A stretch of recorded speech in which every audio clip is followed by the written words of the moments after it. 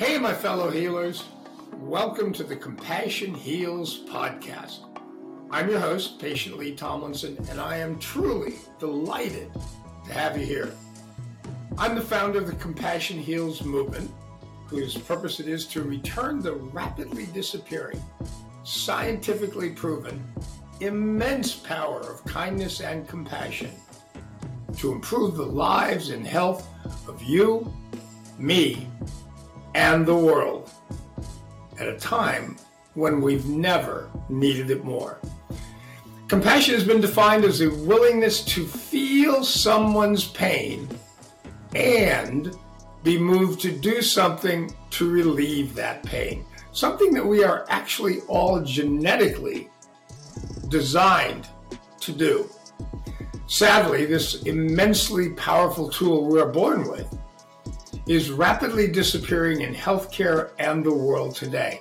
Imagine this. Nearly 50% of patients today say they receive zero compassion while being treated in a medical situation. And nearly 35% of people say compassion is not one of their core values. And those scary numbers have been rapidly declining for the past quarter century. We've got to change that to survive. That's the reason for this podcast, to reverse this rapid decline of compassion and inspire you to be more compassionate, to benefit your friends, your family, your colleagues, and the world. As an amazing philosopher once said, if you want to make somebody happy, be kind. If you want to be happy, be kind. Truer words were never said. It is that simple, just not always easy. So let's get to it. Today, I'd like to share with you a couple of true stories about two people, one of whom didn't get any kindness and compassion when they needed it the most, and another story about someone who absolutely did. Now, let me give you a little background. Thousands of years ago, a fellow named Hippocrates, who's now called the world's first doctor and the father of modern medicine, that's quite a title, said that people who want to relieve the pain and suffering have only three jobs. Here they are. Treat often, cure sometimes, and comfort always. Not most of the time, not just when you're in a good mood, not when your honey brings you home a present that night before. No, always. So if you're a person who wants to relieve the pain and suffering of others for their benefit and yours, here's what he says you need to do all the time, which is comfort those people in pain. So what the heck is comfort? Number one, it's emotional support. Being there for them. Offer them your heart, your tears, your hope. It's to support them emotionally when they're scared, when they're frightened, when they're in pain. It's to give them strength and hope, to be optimistic with them, no matter the circumstances, but to provide them with strength and hope. It's also, in the worst of circumstances, consolation in times of loss. When they're in pain from that loss, you and your comfort can help relieve it. And encouragement in difficult times. Now, think about all the times you've been in a medical situation. Think about your physical pain and remember it. That's obvious. But my bet is you're also emotionally and spiritually challenged as well. And even when your friends and family are obviously not medical professionals, What they can offer you is comfort, emotional support, strength and hope, consolation in times of loss, and encouragement. And think back to those times when you've had that experience, when you've been in that hospital bed or in that doctor's office, and you've fortunately had either a physician or a family member or a friend offer you all four.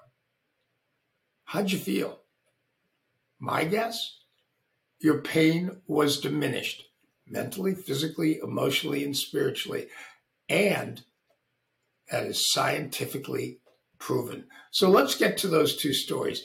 The first one is a very simple tale about a fellow who was deeply depressed, had been for a very long time, and decided that the world would be a much better place if he wasn't in it. And so he wrote a suicide note in which he said, I'm going to walk to the bridge and I'm going to jump off and end my life.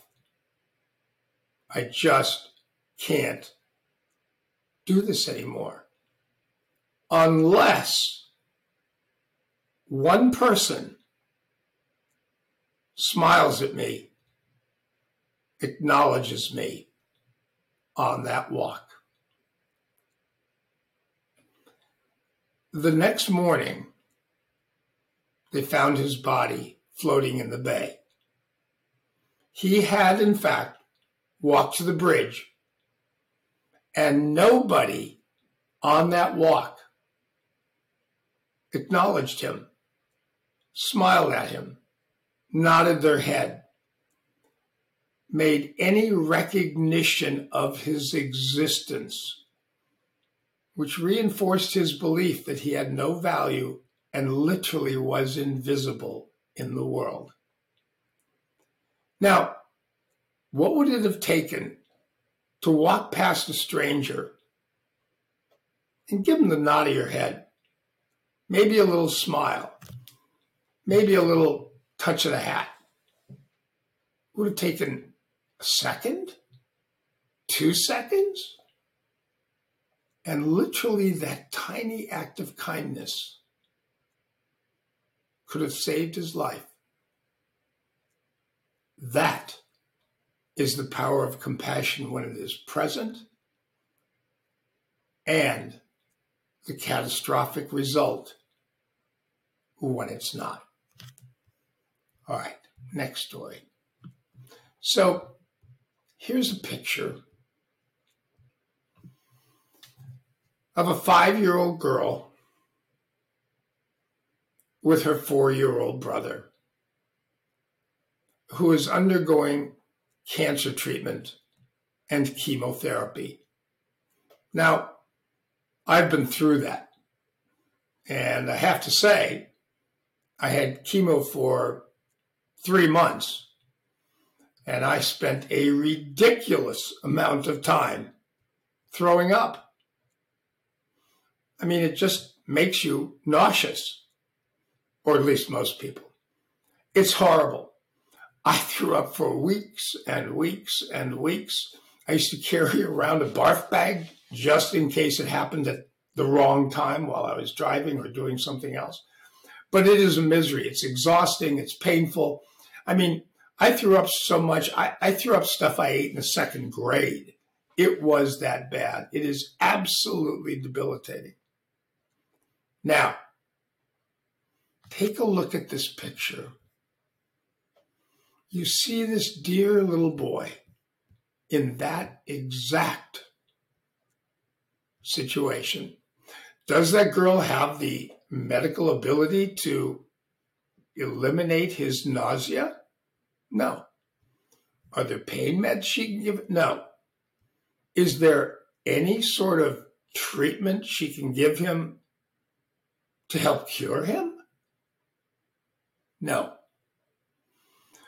But because she loves her brother so much, she decided that she would be there by his side with her hand on his back, lovingly helping him through it and giving him comfort. Do you think that young boy, that 4-year-old Deerheart, felt emotionally supported? Do you think he felt stronger, more hopeful? Do you think he felt less alone in this horrible, horrible battle? Do you think he felt consoled as he lost his health and his breakfast and his lunch? And perhaps most importantly,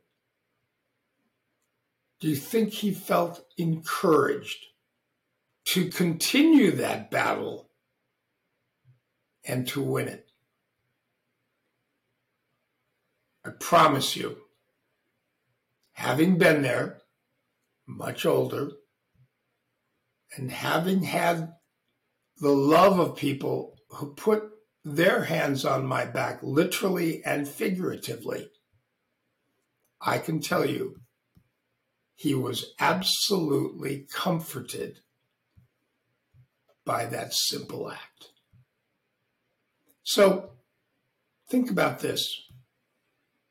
There are people that you will encounter every single day that you don't know, that you've never seen before, and probably will never see again.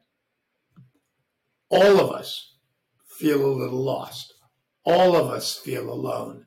All of us would like to feel a little more connected to each other, to our family, to our friends, and to strangers.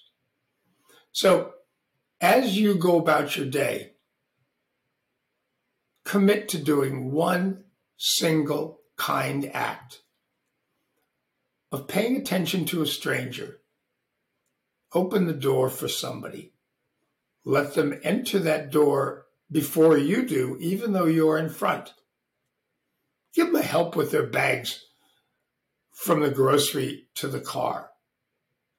Or maybe, just maybe, as you pass them, look them in the eyes and smile. That is the definition of compassion. It's a choice. I hope you'll choose it today and be that kind, caring, compassionate person you were born to be. So, that's it for today. Consolation and comfort for people in pain. Emotionally support them. Give them strength and hope. Consolation in times of loss and encouragement in difficult times. That's it. If you have any thoughts or comments, please email me at Lee, L-E-E, at Lee, L-E-E, Tomlinson, TOMLINSON.com. Let me know what you think. And if you've got any guests that have either given extraordinary acts of compassion or received it that you think would be a great guest on our show, be in touch. Let me know. Let's get them on and have them share their stories and their experiences. Now, go. Be brave. Give the gift of one simple, kind act today to a stranger. A gift from you to them, to yourself, and the world. Thanks for tuning in. See you next time. This is Patient Lee. Bye-bye.